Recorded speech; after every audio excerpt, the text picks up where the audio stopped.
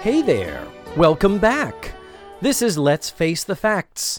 This is the podcast where I sit down with an actor or artist friend, watch an episode of the classic sitcom The Facts of Life, and then we talk about it. A lot. Maybe even too much.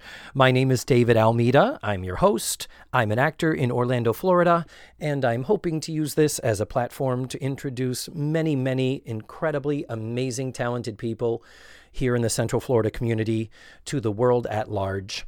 And if nothing else, I just hope it's a fun conversation that you want to listen in on. My guest this week is Michael Marinaccio. I've known Mike for quite a few years. He's an actor, writer, director, teacher, producer, and he is one of the forces behind the Orlando International Fringe Festival that in the theater community here in Orlando is a very, very big deal.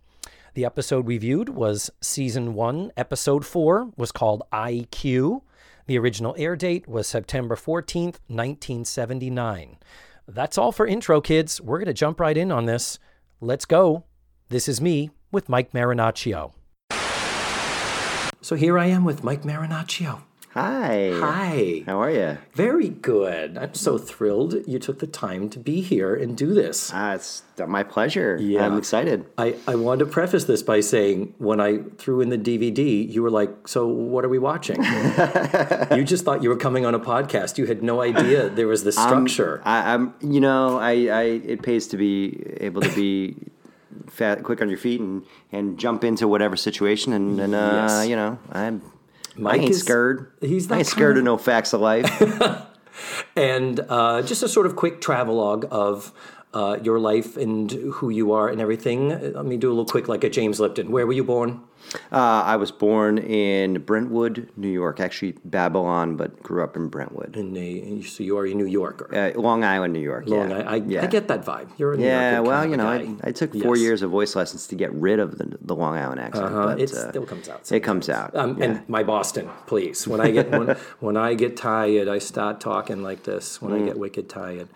So when did you move to Orlando? I moved to Orlando in 1994 and started going to school at UCF in the theater department there. Oh, okay. I was in the very first Bachelor of Fine Arts performance class. So they didn't have a BFA until I started, and then it started up. And did you have lofty goals? You're going to go to New York or LA, or did you just think I'm just going to hang out and act and see what work comes my way? I never wanted to go to LA. Me neither. I'm right there with you. I did move back to New York after college and spent a lot of time auditioning and a lot of time working, paying off college debts. You don't typically move to New York City to pay off college debts, but I was able to live half the week with my parents on Long Island and half the weekend in the city. And so I was able to, and working fine dining there, I was able to save money. That's good. But even that, I was an actor. I was in theater. I loved doing it because I loved doing it. I wanted to do the work that I wanted to do. I wanted to create great art, and I never really had any aspirations of being famous. Of fame, yeah. That was not something that interested me. Yeah. I don't think I know anybody among all of us in the community that I don't think any of us are chasing fame. If we were, we'd be in LA or New York, right? I had a lot of friends go to LA and a lot of friends that are still kind of, doing it and Botoxing now. And, you're like, man, I don't know how you did that for any amount of time. But for a lot of actors, auditioning is the job. Yeah. And that I never really liked that part of it. And most don't. I just kind of felt like, why am I gonna sit here and waste my whole day standing in line, 500 people, cattle calls, or this book of look crap that they could just kind of look at my picture and tell me whether you want me or not. Yeah. It's a horrible process. Required very little talent. Why not just create the theater that I want to create and do it on my own terms? And so that's what I did. I started producing and directing and creating my own work. And that's about when I became aware of you. as far as in town with all of that. Our paths collided at Sleuth's Mystery Dinner Theaters. Yes, they sure did. Theater. They sure did. Singular, not plural. It's only one. Multiple theaters, same complex. I'm still there. I still work there to this day. I worked there for 6 years. Was it really that long? Mm-hmm. I've been there off and on for 21. Wow. Off and on, not 21 continuous years, but yeah, I can't believe it was that long. Yeah, and 6 did you direct years. there? Remind me, did you direct at Sleuth? I did not direct at Sleuth's. Okay. I waited tables at Sleuth's for a little while, but then they didn't like me doing that because I made more money than the actors, and then they were like, no. Yeah. But, and I was like, whoa, how am I being punished for being a good actor? I wanted to do some more. The serving jobs there were great, but I really enjoy my time as an actor at Sleuth's, and I got to work with the best people in town, and just some ridiculous fun out there. I mean, it was. We premiered a show together. We were both in the opening cast, weren't we, for Holidays in Hillendale? Yeah. And as far as that goes, we got to workshop a show. I remember that one. With your friend and frequent collaborator, Christian Kelty. That's right. We need to get him on this show. That's right, yeah. Yes. And then fast forward through the VHS tape of Mike Marinaccio's life, and he is the, oh God help me, artistic producer. What's your title? Technically, my title is festival producer, but I am essentially the artistic director of the Orlando International Fringe Festival. That's correct. Which is not just a big deal in Florida. It is the oldest fringe festival in the United States. Mm-hmm. There have been others that started before it, but they're not still around. That's correct. This one has been continuously growing, and it is the astounding amount of growth that we have seen since you took over. And the best part is I frequently will host out-of-town guests. That's typically the one time a year you and I talk is when you're like, right. Hey, do you still have a spare room? But when I host out-of-town guests from England, Canada, other places, it is so nice hearing how well thought of Orlando is and how well the Fringe is. I mean, you see all the applications you get. It is in demand. The people from other places want to come here. Yeah, last year we had over 300 applications for about 100 festival managed spots. Yeah. So basically, you had a 1 in 3 chance getting in, and traveling across Canada, I've spent the whole summer touring with a show as an artist and created a show I created with my partner. But we toured everywhere and all over North America. People know Orlando Fringe. Yeah, and I'm sure when you show up and it's he's the guy. I'm sure there's a little bit of fame that kind of follows you a little bit. Yeah, it's hard for me to get through a night without actually doing any work for Orlando Fringe in terms of people asking me questions about it and want to apply. And I think the biggest issue that we have still is just the issue with the United States is immigration policy and the fact that they don't make it easy for artists. So artists have to jump through a lot of hoops and spend a lot of money to get here. And it really is I'd love to be able to bring in artists from Africa and from everywhere, Europe, Asia, and we do get some. Europe's not too bad. UK and Canada pretty much, and Australia are pretty much the majority of them. But a lot of those folks have dual citizenship, have visas here. It's a lot harder for someone outside of that. Asia and Africa and South America and Well, the Orlando Fringe Festival is my favorite time of year. It's like that is Christmas for the Orlando theater community, because if you're not involved in a show, and I've done probably 10 shows in some capacity. I've produced 4. I would totally and worked closely with you in those regards. And it is like Christmas, because it is this big explosion of theater. And if you're not in something or part of something, at least 10 people, because the Orlando community is big, but it's small. It's that thing where most people, and it's similarly in the theme parks. If I meet people or you mention a name, I'll be like, I know the name, but I've not met them, and frequently they'll say the same about me. Sure. And so it's a great fun time. Orlando International Fringe Festival, and it is, what is your website? OrlandoFringe.org? OrlandoFringe.org, yes. Okay, that's it. And another just quick plug before we jump into the show here is that the show you've been touring with is Josephine, this amazing biographical dramatization of the life of Josephine Baker, starring the amazing Tamisha Harris. Yeah. Good Lord, she is incredible. I'm biased, but I agree. Because she's your lady. Yeah. So we created this play, this with piece Todd of theater Kimbrough, with Todd correct? Kimbrough. Yeah. I really wanted Tamisha to have a vehicle where she could showcase all of her talents, her dancing, singing, and acting, and have something that she could really sink her teeth into.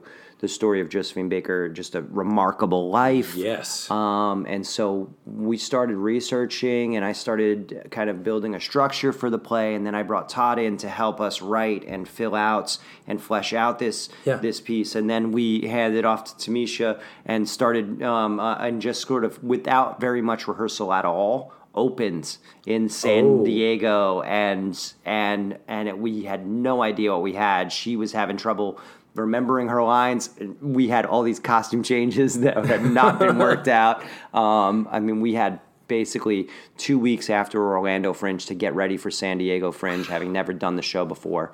And because you were producing a festival at the time, you were right, and she was doing her regular varieties 3 or 4 shows at the Fringe.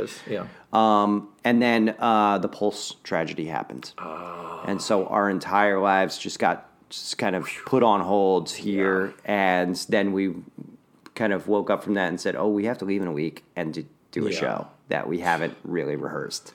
And so it was kind of crazy and a real whirlwind going and debuting the show, but audiences loved it. They just started quite lovely. Yeah, we kind of knew by the end of San Diego Fringe, we won a Best of Fest there and a Best Outstanding Solo Performer. That we were on track to we had something really special. Yeah, and it is. Does that have a website or JosephineThePlay.com? Yeah, go check it out. Yep. Find out if it's coming to a city near you. So, the facts of life. Season 1, episode 4. The thing you had no idea you were coming here to see. I took the good, I took the bad, yes. I took them both, and there it is. There we had it. There it is. And and how much of it was good and how much of it was bad, that is what we will be exploring in our conversation now. The episode is called IQ. It broadcast, I think, September. I usually talk about this in the preview. It was September of 1979 is when it first broadcast. So as we're just about to get into it, when you sat down, you went, this show, I've probably seen it. So tell me, did you grow up with a lot of TV? Was this part of the TV you grew up with? Absolutely. I grew up with a lot of TV and Different Strokes, Facts of Life. I mean, that's kind of my wheelhouse. You know what I mean? I definitely was more of a coming to Facts of Life after the first season, when we had the what would become the regular cast of it, and so I've watched these, but I've watched all these first season ones in rerun, and I'm not as familiar or as much of a fan, I think. And this episode really pointed out some of the reasons why, I think. Yeah. Well, this was a half season. This was only 13 episodes. Thank God. It was like a Band-Aid ripping it off quickly. And literally, the second season, the only reason it went on for a second season was the network was in it was so beyond in the shithole with its ratings behind ABC and CBS. They were literally like, well, it will cost us less money to try and fix a show we already have up and running than to try and find and develop a new show. That is the only reason it got season 2, and when they fixed it, they fixed it right. They really, really did. I mean, anyway, let's not talk about that season. Let's talk about this show. Not the good season. Let's talk about this one that we watched. This episode is called IQ, and it starts off, we're just going to... Each episode, I ask my guest, Michael Marinaccio, Yes. in 2 or 3 sentences, please synopsize the entire episode, like if it were a TV Guide entry or something like that. I can, sure. Okay. So, Not to put you on the spot, but go. no, the writers of this episode had very low IQs and therefore hate IQ tests and Yes. want to make them meaningless. Yes, exactly. There it is. That is exactly That's my the plot synopsis. of this show. We'll talk about IQ tests in just a moment. So, going through the plot of it, we start off in the girls' dorm. That's where most of the show takes place. And we start off with Mr. Bradley. Girls, study. We've got to buckle down and study because midterm exams are coming up. So, that's pretty much what's going on. The girls are being told. And through the course of studying, Nancy, she is the one with the dark hair. She is like, where is Sue Ann? I need Sue Ann's help to study. And they're like, oh, Nancy, you're so dependent on Sue Ann. And she's like, well, Sue Ann is the smartest girl in school. That's why. Right, of course. Yeah. And then Mrs. Garrett comes in, and she's learning how to fly an airplane. I know, in that silver jacket with, I don't know what it was. It looked like the Ugandan flag and stripes on her sleeve. I mean, that was awesome. What was and she that? wore it, like, she brought it, came back in the entire end, episode. too. Yeah, she could just The get, she entire would not episode. take off that silver jacket. She never did. And it's like, this is 79, so maybe they were making Xanadu at the time. You feel It's like totally You feel like Xanadu. one of the art designers Yes. went, wait a minute, silver jacket. I'm having a moment here. So she shows up with this thing. It's going to come into play later as a plot device. But interesting how to learn how to fly an airplane is not a small feat or a small task. And it's certainly not a skill that one acquires and then abandons through 8 subsequent seasons of a situation comedy.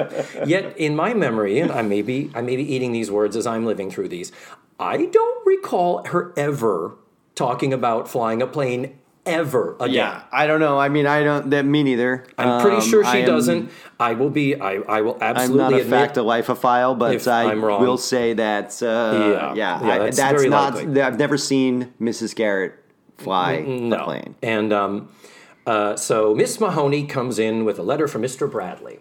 And so, this was delivered to me in error. Pause one moment. Every episode we have to discuss Miss Mahoney's hair. Episode 3, she had a serious frizz problem. It's better under control here. It is? I mean, it's still kind of a poodle puff. She's got the poodle puff happening. You know she's looking in the mirror going, I just want to look like Barbara Streisand in the main event. You know, I wish, how do I get Ryan O'Neal to be my lover? But it was even frizzier in episode 3, huh? Episode 3, wow. it's problematic. It is distractingly bad. So we've got that going on. Anyway, she brings in the thing, and Mr. Bradley says it is their IQ score. Somehow somebody has culled all the IQ scores of all the girls in the school. Which I don't believe that schools were really doing IQ scores regularly with the kids. I don't know that was a thing. I don't remember doing it. I remember taking lots of tests, and then I remember testing for gifted and all of that stuff. But I don't remember an actual IQ test. I do. You and did? I was in the gifted kids program, and I remember taking the test, and I scored high enough that I did get into it. So it was a special program from the 4th grade to the 8th grade. And then we got to high school, we just went into advanced classes. Okay. This is in Brockton, Massachusetts. Right. And so I do remember taking a test of some sorts, and it was partially written. It was like, I remember it was like one of the teacher's aides, and he had stuff on paper that he was kind of guiding me through. At least I think. I might be, piecing together multiple memories here, but we're already, this is good though. We're already digressing from the plot here, but let's talk more about IQ scores so we can continue with how ridiculously they are treated through this episode. IQ scores are, from what I understand, they are not a gauge of how smart you are. They are a gauge of your problem-solving skills? Is that it? Is it like a... Yeah, it's a gauge of how smart you can be. It's, it doesn't... Gotcha.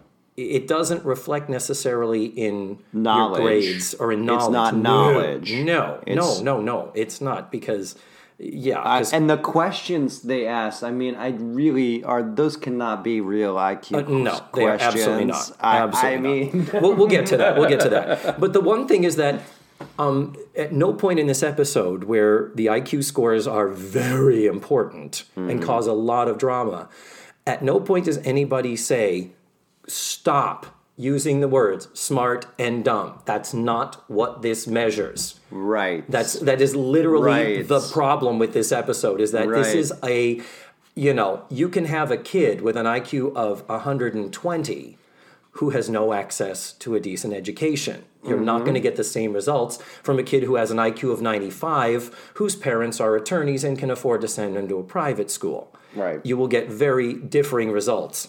And I'm pretty sure that hasn't changed since I was a kid.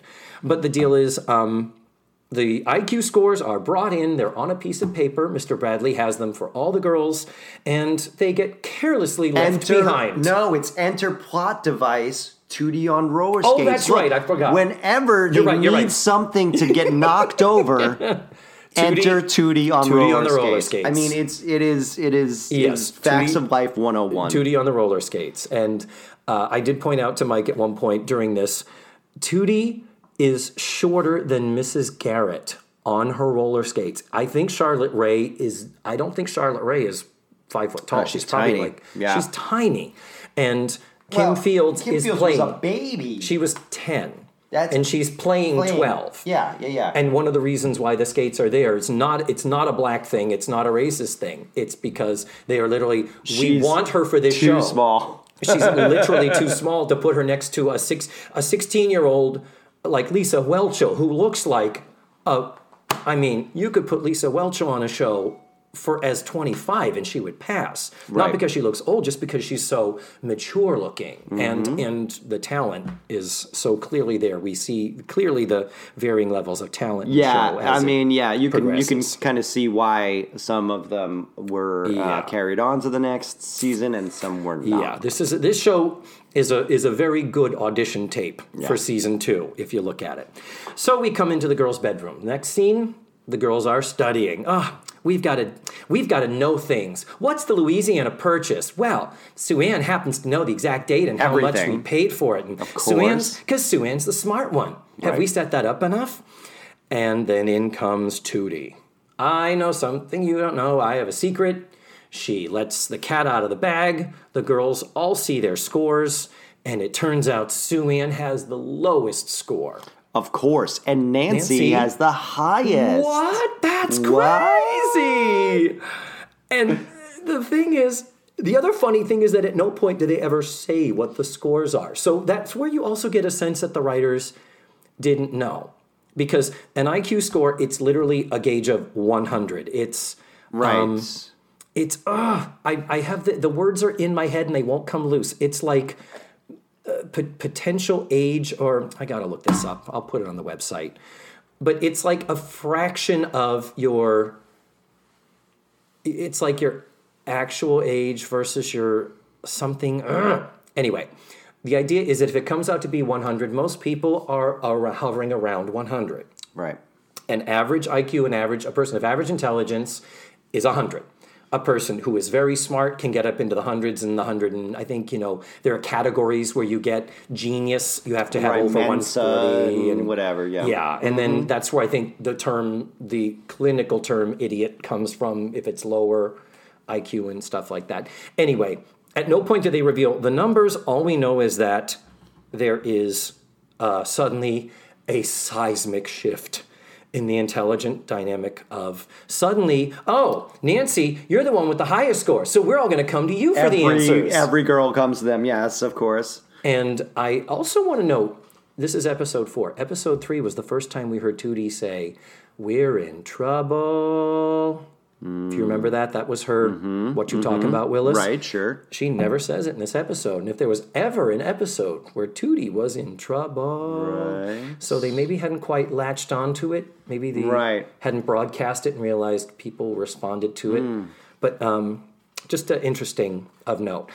But it ends up with Sue-Ann being all upset and storming out, and we're talking daytime Emmy losing after school special. That was the performance of a lifetime. I mean, it was so dramatic. And by lifetime, we mean the worst lifetime TV movie you could ever see. It was wow. It is shocking that actor made it that far. Mm-hmm. And made it onto. It was. Yeah, she is really not very good. And the one playing, and I can't think of, I should know their names off the top of my head, the one that plays Sue-Ann. But the one who is Nancy, the dark-haired one, Julie Pekarsky, she was the first one hired. She was, of all the girls, they were like, we're building the show around her. Well, and okay, so that makes a little sense, because I was kind of looking at, like, archetypes with this original cast. Mm-hmm. Like, who's the archetype for what, right? Yeah. Sue-Ann's the smart one. Blair is the vain one. Yeah. Judy is the nosy one. Yeah. The Natalie's the funny one. Yeah. Whatever. Yeah, so you have that, and I could not figure out what I'm trying. Yeah. What is Nancy's archetype? Nancy? What is it? What is she? She's just, but I guess because they foresaw the show being centered around her. Or something, right? And in that documentaries, makes sense. she was apparently the first script she was sent, she was the star of the show. And then she came back to, I'm a member of an ensemble. How curious.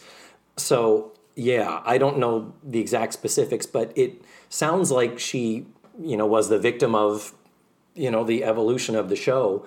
And, and again, you watch this and as I've watched these episodes, clearly Lisa Whelchel, clearly Kim Fields. The two of them are such standouts, even in this episode. Absolutely. And Mindy Cohn comes into her own. She's still very, very green here. Yeah, but she's adorable and she's funny and she's endearing and yeah. And when you consider she's never acted before, she is no worse than these, the Nancys and the Sue-Anns, who are veteran teen performers who showed up with a resume. Right. Well, I mean, I will say Nancy, the actor that plays Nancy, Julie Pekarsky. Pekarsky was. I didn't find her to be not necessarily bad actor.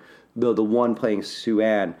Go ahead and ask Nancy. Yeah. She's the smart one. Yeah. Don't you understand it? I'm a stupid one now. I'm a dumb one now. It was, so bad. Yeah. So bad. I'm sorry, I am wrong. Julianne Pekarsky is the one that plays Sue-Ann. I should know this. Julianne Pekarsky is Sue-Ann. Is she the one that the show was built around, or was it? No, Nancy? It was Nancy, who is Felice Schachter.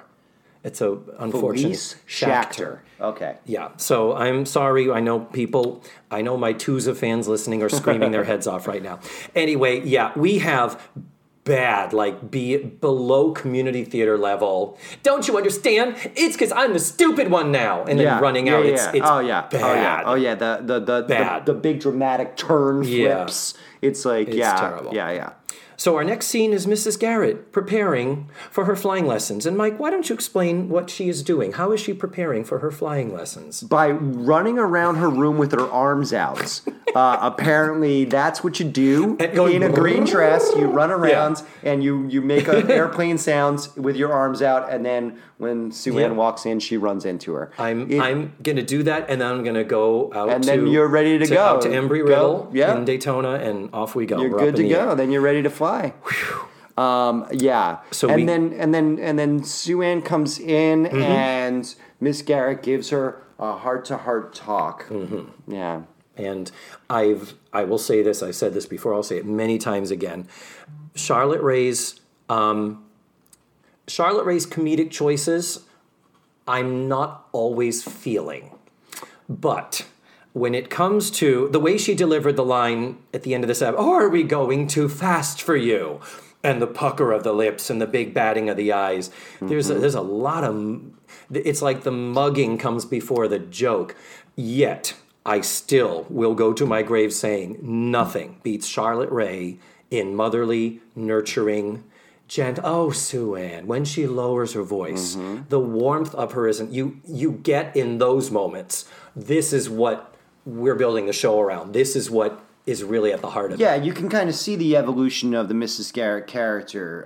Different strokes. You have definitely more the wisecracking. Wisecracking, Garrett, right? yeah. Mm-hmm. This is kind of the wisecracking, but starting to get more of that motherly, and you can actually see from Mr. Bradley and Frizzhead Miss Mahoney. that those two characters are just right now other parts of Mrs. Garrett that are going to become part of that character. Exactly. So she, as the show progresses, she absorbs those two energies and those two characters, and is the maternal, paternal, and wise. She kind of brings it all together. I mean, Charlotte Rae, just a fantastic comedian her whole life, and I thought that they built this show around her. I mean, obviously, she was an integral part of it. But I mean, it's when I say built the show around for Felice, it's just I believe she was. I think she didn't realize she was going to get lost among a bevy of 7 girls. Right. And it's like. Including Molly Ringwald. Whatever happened to her? I know, right? And Molly Ringwald with her Dorothy Hamill wedge. Remember that? you might be. You're younger than I am. You might not remember that. You might be too young. I remember Dorothy. But the deal is, Mrs.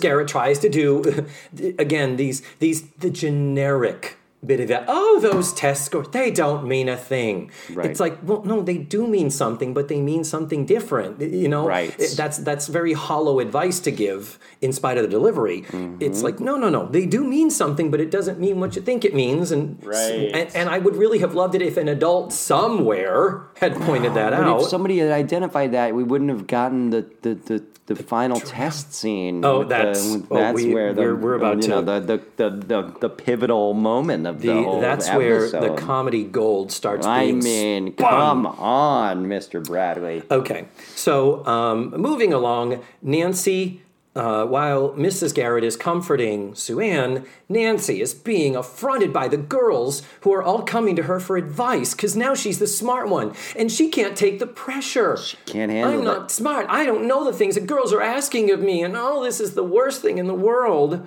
So that is Nancy's problem with this. So then we get the two of them together, and things start boiling over. Nancy and Sue Ann together are starting to fight and snap at each other because of the issue of Sue Ann is upset because she's the dumb one, and Nancy's upset because she's the smart one. Why can't we trade places with each other? I know, exactly. I would totally trade places with you. I would do anything to change places, too. Why can't it be like before? Right. So that's where it happens, and then Mrs. Blair pops in with a thing about worry lines and gives herself a look in the mirror, and you're like, Blair Warner, Blair Warner, you are going to live on forever in the pantheon of American television. You know what I like about the early Blair too is, as a young straight boy, I liked her a lot, but I also I really liked that she's a lot nicer in these early episodes, when you get into the next wave of it, she becomes much more materialistic and money driven. Whereas in this one, it's more about the narcissism and the her wanting to look her falling back on her looks and everything being about how good looking she is. But she's a much nicer character. She is. There it is. I'm sorry. These little pings and chirps in the background. It's like I've silenced my devices, but they're fighting me on it. Yes, they do, particularly when Joe arrives, playing up the rich girl, poor girl thing. Right. It really brings out. But with Blair, they never, ever stray from underneath it. She's nice. Underneath it all, she has an article. They still find that at the... She's not a Sue Sylvester, where right. You watch Sue Sylvester and you're like, there are no redeeming qualities about you as a character. You have said such horrific, monstrous things directly to the face of Will Schuester. Right. And yet the TV show yet Glee seems to think that we can somehow forgive her when we see her being nice with her mentally challenged sister. And it's like, no. Sue Sylvester is a monster. And I will never, ever sign off on her being the bitch with the heart of gold. Nope. I mean, but there were times in in Facts of Life where Blair is just flat out evil, man. Yeah, I mean, there are times that she is the aggressor. There are times that she is the instigator. There's the word. There are times when Blair's the instigator, but underneath it all, and as the show evolves and as the character evolves, it's like the antagonist to Joe's protagonist. Yes. Yeah. Agreed. Yes. But Joe keeps up, and Joe does. That's true. Joe insults her too. It's like it's. I think they're so well suited and well matched. That's why the season that we're not talking about now is the season that we're talking about now. Well, I mean, where are you going to get it here? You're not going to get it from Cindy. What does she even do? I know she. Except run around with pigtails and a hat on. She's the tomboy. She's the tomboy. Right? Yeah, and in season 1, episode 1, she is labeled as strange because she is affectionate towards girls, and well, that's cool. Yeah, I mean, at least good on Facts of Life. Good on Facts of Life. Spoken like a true straight guy. Yeah, that's kind of cool. No, I mean, good on Facts of Life for at least trying to get an issue in there. Yeah. But anyway, so the deal is, Cindy definitely is supposed to be the tomboy. I am going to point out that this show having at its core the relationship between Nancy and Sue Ann, there is a later episode coming up where it is Sue Ann and Cindy who are labeled the best friends, and now you're fighting, and you two used to be so close. And so there's another episode where suddenly these two girls are best friends and not the others. It plays... there is so much supporting evidence for how unfocused this season was. They're trying to do way too much and just throwing shit on a wall, see what sticks. I mean, you can definitely feel that from this. Yep, it's true. So the commercial, technically there's only one, what I'm gathering is there's one commercial break in these shows. The way they're structured is it's the first act, commercial break, and then the second act. So Act 1 ends with... we're leaving Eastland. Oh, isn't that after the... Did we get the midterms yet? The midterm results yet? No. Okay. No. Wait a minute. No. Oh, you're totally right. That's right. Miss Mahoney comes in. Right, because right after that, Blair leaves, and then Miss Mahoney comes in, or when Miss Garrett comes back, Miss Mahoney comes in. They have the midterm results. And then they find out that they both flunked. They both flunked. Yes. We're too dumb to be at Eastland. Yeah, so Nancy, who was never a good test taker, didn't do well. And Sue Ann, under the stress of being told that she's not the smartest girl anymore, buckles under the pressure, and both of them fail. And they say, well, maybe you'll do better next time. And what is the response? There won't be a next time. End of act. Commercial.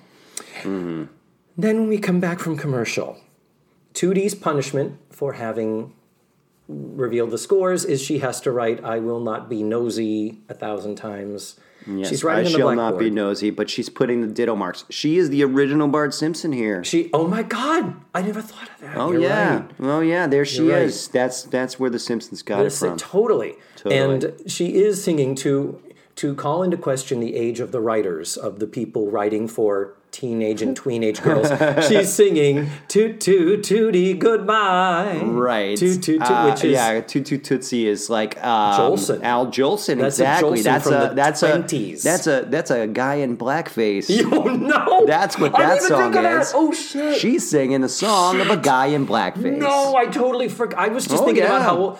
Oh, no. Yeah, no, that... Yep. Damn. Oh, yeah, Jolson in blackface singing Toot Toot Tootsie. That is maybe the most racist thing we've seen on the show. That's a real thing, man. Fuck. Yeah. Wow.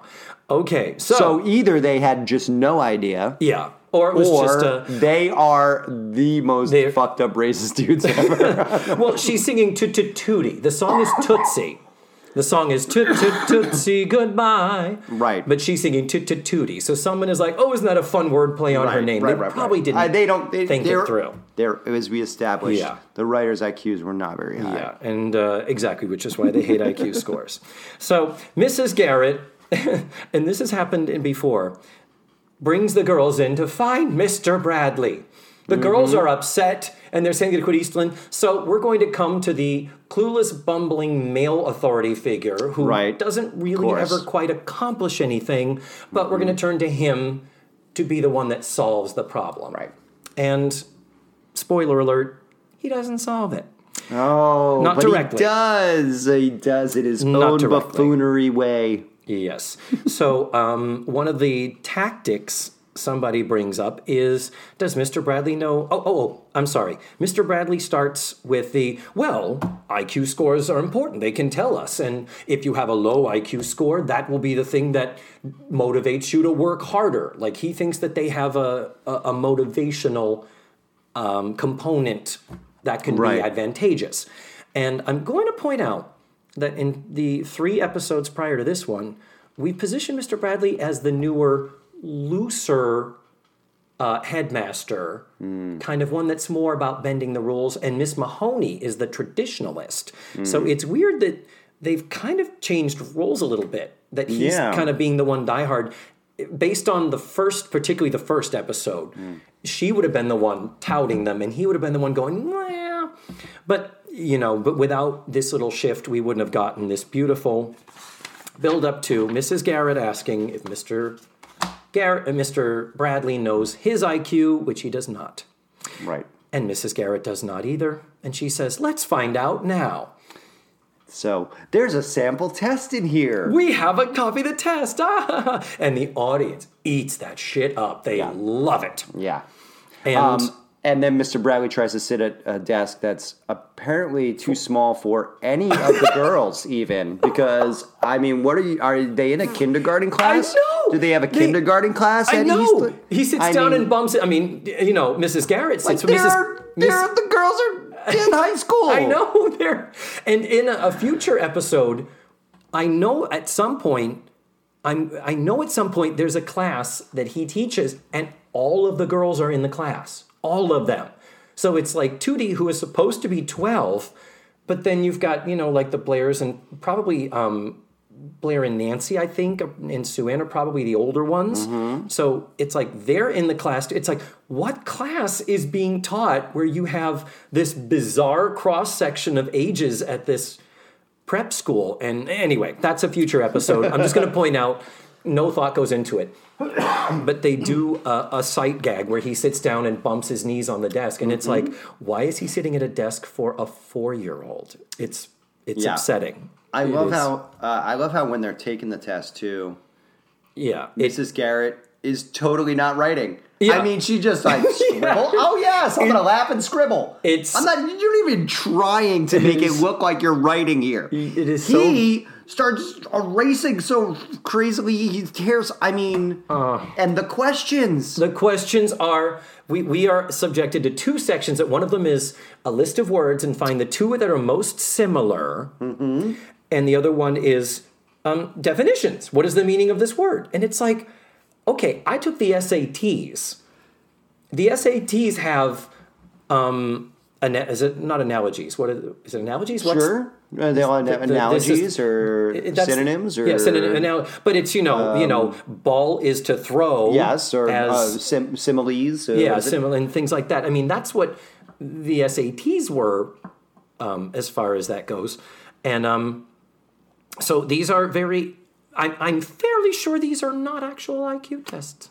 Questions. I'm fairly sure. Yeah, I mean, they and that's the other thing. If they are IQ tests, you're talking about advanced vocabulary, which is not something that's something that comes with age and education. Yeah, not. IQ. It has nothing to do with it. Yeah, so, and it implies if you study for it. It implies if you study, it's just empirical so they're knowledge. Like screwing up their own message here in saying that. It's bad. Yeah, it's bad.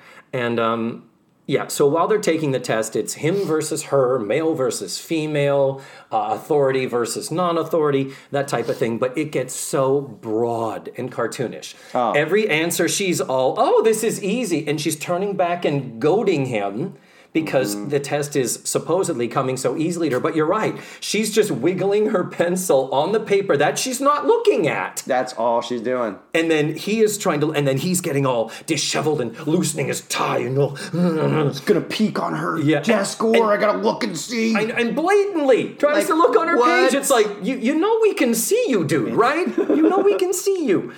Anyhow, and what is the meaning? Well, the whole thing is, see, these tests don't mean a thing, and he buckled just like the girls did. Well, yeah, I mean, and then that is kind of like, I said at the beginning, the moral of it is these IQ tests are meaningless, and that IQ tests don't really tell you how smart you are. But the true moral of the episode comes from, of course, Mrs. Garrett. Mrs. Garrett, she's got to wrap it all up for us. You can't live life by the numbers. You can't. You can't live life by the numbers, girl. Mrs. Garrett says. She is so right. So profound. She is. It wraps it all up and then realizes, and I'm sorry, before the test is taken, Miss Mahoney does say, no one has been, I'm quoting, I wrote this down, no one has been able to prove what a person can accomplish based upon their IQ, that there is no correlation, no evidence of correlation to, Barack Obama has a high IQ. The man sweeping up the trash on the street has a low IQ. I guess it makes sense. I mean, you think about Barack Obama, and then Donald Trump, and how Donald Trump, and how you could be a brilliant, self-made, incredible individual, constitutional scholar, attorney, and constitutional scholar, or you can be a human piece of garbage, and you still have the same opportunity to be president of the United States. Yeah. Well, as long as you're a human piece of garbage that inherited $451 million, I think is what they actually said, not $1 million. But anyway, I digress. It turned political. I digress. Maybe if anyone sees with $451 million can achieve anything. All right, to all the tooties out there hearing this show, if you can find Barack Obama's IQ score and Donald Trump's IQ score on the coffee table, please write it. Send me a message. Send it to the email address. I have the highest IQ. We're the best IQ. I have the greatest. I have all the IQs that have ever been. My IQ is 140 kabillion. Let's not go there. Let's just not go there. So to the show's credit, the only time they get even close to the actual meat of the matter is no one has been able to prove what a person can accomplish. And I do remember there being a time when I feel like they might have been in pop culture. Like there was this wave of talk of IQ. It might have been just like, an educational fad that came about in our childhood. And I do feel like there was a time people were talking about them more. And that's what this could be a result of. Because you don't hear them spoken about now. Everything is about the grades, the grades of the school, and the new math and all that crazy let's not get into our education system. But the deal is, and I think Charlotte Rae flubs a line at the end of this episode. So Mr. Bradley says, well, if I could have a chance to take the test again, I'm sure I would do a little better. And Mrs. Garrett says, the same way you're going to let the girls take their midterms exam again? She says, midterms exam. And right. I'm thinking, I bet you that was a flub and no one caught it and they didn't do it. Or nobody cared. No, it was Mrs. Garrett. At this point, they're like... Yeah. And then at the end, the girls see the light. And they're friends again. They are. And of course they are. And they're going to take the midterms again. And again, midterm exams are described as this singular thing, as opposed to midterm exams are multiple exams in multiple subject matters. Of course. Yeah, there's not one midterm exam. Yeah, and they failed all of them. And they're going to take all of them over at 3 o'clock for some reason. Right. Anyway, but they walk out of the classroom, arm in arm, and they're friends again. And all is right at Eastland School. It was beautiful. I cried a little. Yeah. So, yes, indeed. It was quite special. But the show does advance as it goes on. It gets more into issuier issues. Definitely. This is, like I've said, everyone season 1, you are welcome to come back on a subsequent season when the show starts to get better. Yeah, bring me back when it's good. Yeah, I'll give you some. You said you liked Joe. Bring me back when Joe? Cindy's gone. Yeah, get rid of I liked Joe, yeah. Mm-hmm. Yeah, I mean, Joe, Blair, Tootie, Natalie. I mean, they were it. That's it. That's the show. Four. And the weird discovery that a lot of people don't realize is you realize this show was on for 8 years. The show that we think of, The Facts of Life, in the cafeteria with Blair, Joe, Tootie, Natalie, that's only 3 of the seasons. How much? Only 3 of the seasons. So Joe comes on. I know Joe comes on when they're still with a lot of still there was the transition period. There's still, unfortunately, Sue Ann. Yeah, we get a little bit of them in season 2 just to kind of wean us off of them, right? And to at least give us the sense that there are other girls, but they're basically relegated to extras who are like, eating in the cafeteria while the girls have to work. Right. I think Molly has a line like, God, it really is tough to see, like Blair, it's so hard to see you having to work like this. And Blair just being all upset. Right. But yeah, the Eastland School cafeteria. Okay, we're watching season 1. Seasons 2, 3, and 4 are the cafeteria. Seasons 5 and 6 are Edna's Edibles. Right. I remember. Yes, and then George Clooney comes in. That's when George Clooney debuts. 7 and 8, and season 7 and 8 are Over Our Heads when it becomes a Spencer's Gifts, and we have Cloris Leachman instead of Charlotte Rae. So it's it's weird to think of this. I want to come back for the Cloris Leachman years. You want to? No, I don't know. I don't know if anyone wants to. I don't know if anybody can make it that far. That final season. I don't know if you'll survive that long. The final season. You really have your work cut out for you, David. You are. I don't know what you're going to have to get through the entire series. I have 26 episodes each season. Mike. 26 episodes of Cloris Leachman. I mean, okay. My anxiety levels are already. Yeah, it does occur to me, and this podcast has been in gestation for the better part of a year. And one of the little things just to get out of the way and lay the foundation and all that stuff. But the last piece of the puzzle of actually getting friends here and recording and actually creating the content, the thing I've been putting off is like, oh God, once I start, I'm in this, dude. Yeah, you are. Yep. I may take I'm warning you now. I may take a break between seasons. I may take a little summer break. Of course. But when I come back. You can't take a Game of Thrones style break and go like 3 years without a season or anything. But I'm into it. George R.R. Don't do it. Well, we'll see. 3 years of having HBO without it, Oh, I work with many Game of Thrones fans. So, okay, final word is I tend to ask people, what are you into on television right now? Name a show that you're really into and excited about. I just binge watched Atlanta. Absolutely love that show. Atlanta. Donald Glover. The Donald Glover show. It's supposed to be great. Oh my God, it is amazing. It's they're all short episodes, so they're all like about half an hour episodes. And there's only 10 of them. Yeah. But so you'll fly through it. Yeah. But it is absolutely worth an evening to just smart. It's weird. It's funny. It's gritty and real, but also just like silly and fun. I mean, it's really kind of there's great dramatic arcs with the characters. There's an amazing episode that is like a complete departure from the series. So it's basically like you're watching a show within the show on their version of BET, which is BAN, and the show is Montague, and it's a talk show, and one of the characters, Paperboy, the rapper, is on the show as a guest. But then they have the commercials and the segment and love stuff and it's so brilliant. It's just like I've watched that episode 3 times. It's a standalone thing. It's like episode 7 or something, so it's completely standalone. But I loved Atlanta. I loved Ozark. Okay, on, I haven't watched Netflix. that either. Again, too much content. Really dig. Yeah, too much content. Castle Rock. Castle Rock is okay. I really like that. I'm a bit Stephen King. Yeah. But I mean, it's a kind of a diverse offering of things. Atlanta, much more of a kind of a comedy, relationship comedy, but with this biting political satire edge.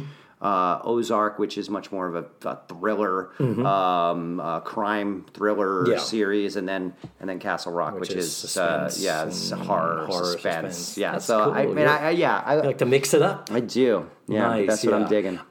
Mike, thank you so much for doing this. Yeah, my this pleasure. This has been fun. I Thanks hope you for had having fun me. doing it. I hope you might come back. I would love to. That's great. Well, this was Mike Marinaccio, and we're going to go bye-bye now. All right. Bye, everybody. And there you have it. Mike is a sweetie. I love him. I'm very honored he made the time to sit down with me and chat for this little podcast of mine. And I have to thank him for amplifying my already high level of freaking out that I'm committing to watching all 9 seasons of this show. So thanks. Thanks, Mike. Thanks, buddy. Appreciate it. That's all for this week. Thank you for listening to Let's Face the Facts. The show was produced, edited, narrated, and hosted by me, David Almeida. Please spread the word about the show, share, subscribe, rate, review, visit the website. You can find other information and supplemental stuff about the episode on the website. You can send me an email and follow and comment on social media. Everywhere you will find it under Face the Facts Pod. Not Let's Face the Facts Pod. You got to drop the let's from the beginning because I couldn't get that. So, everywhere, Face the Facts Pod. Don't make me say it again. Next week, I'll be watching and discussing Season 1, Episode 5, Overachieving. Thank you so much for listening to this show. And remember, the facts of life are all about you.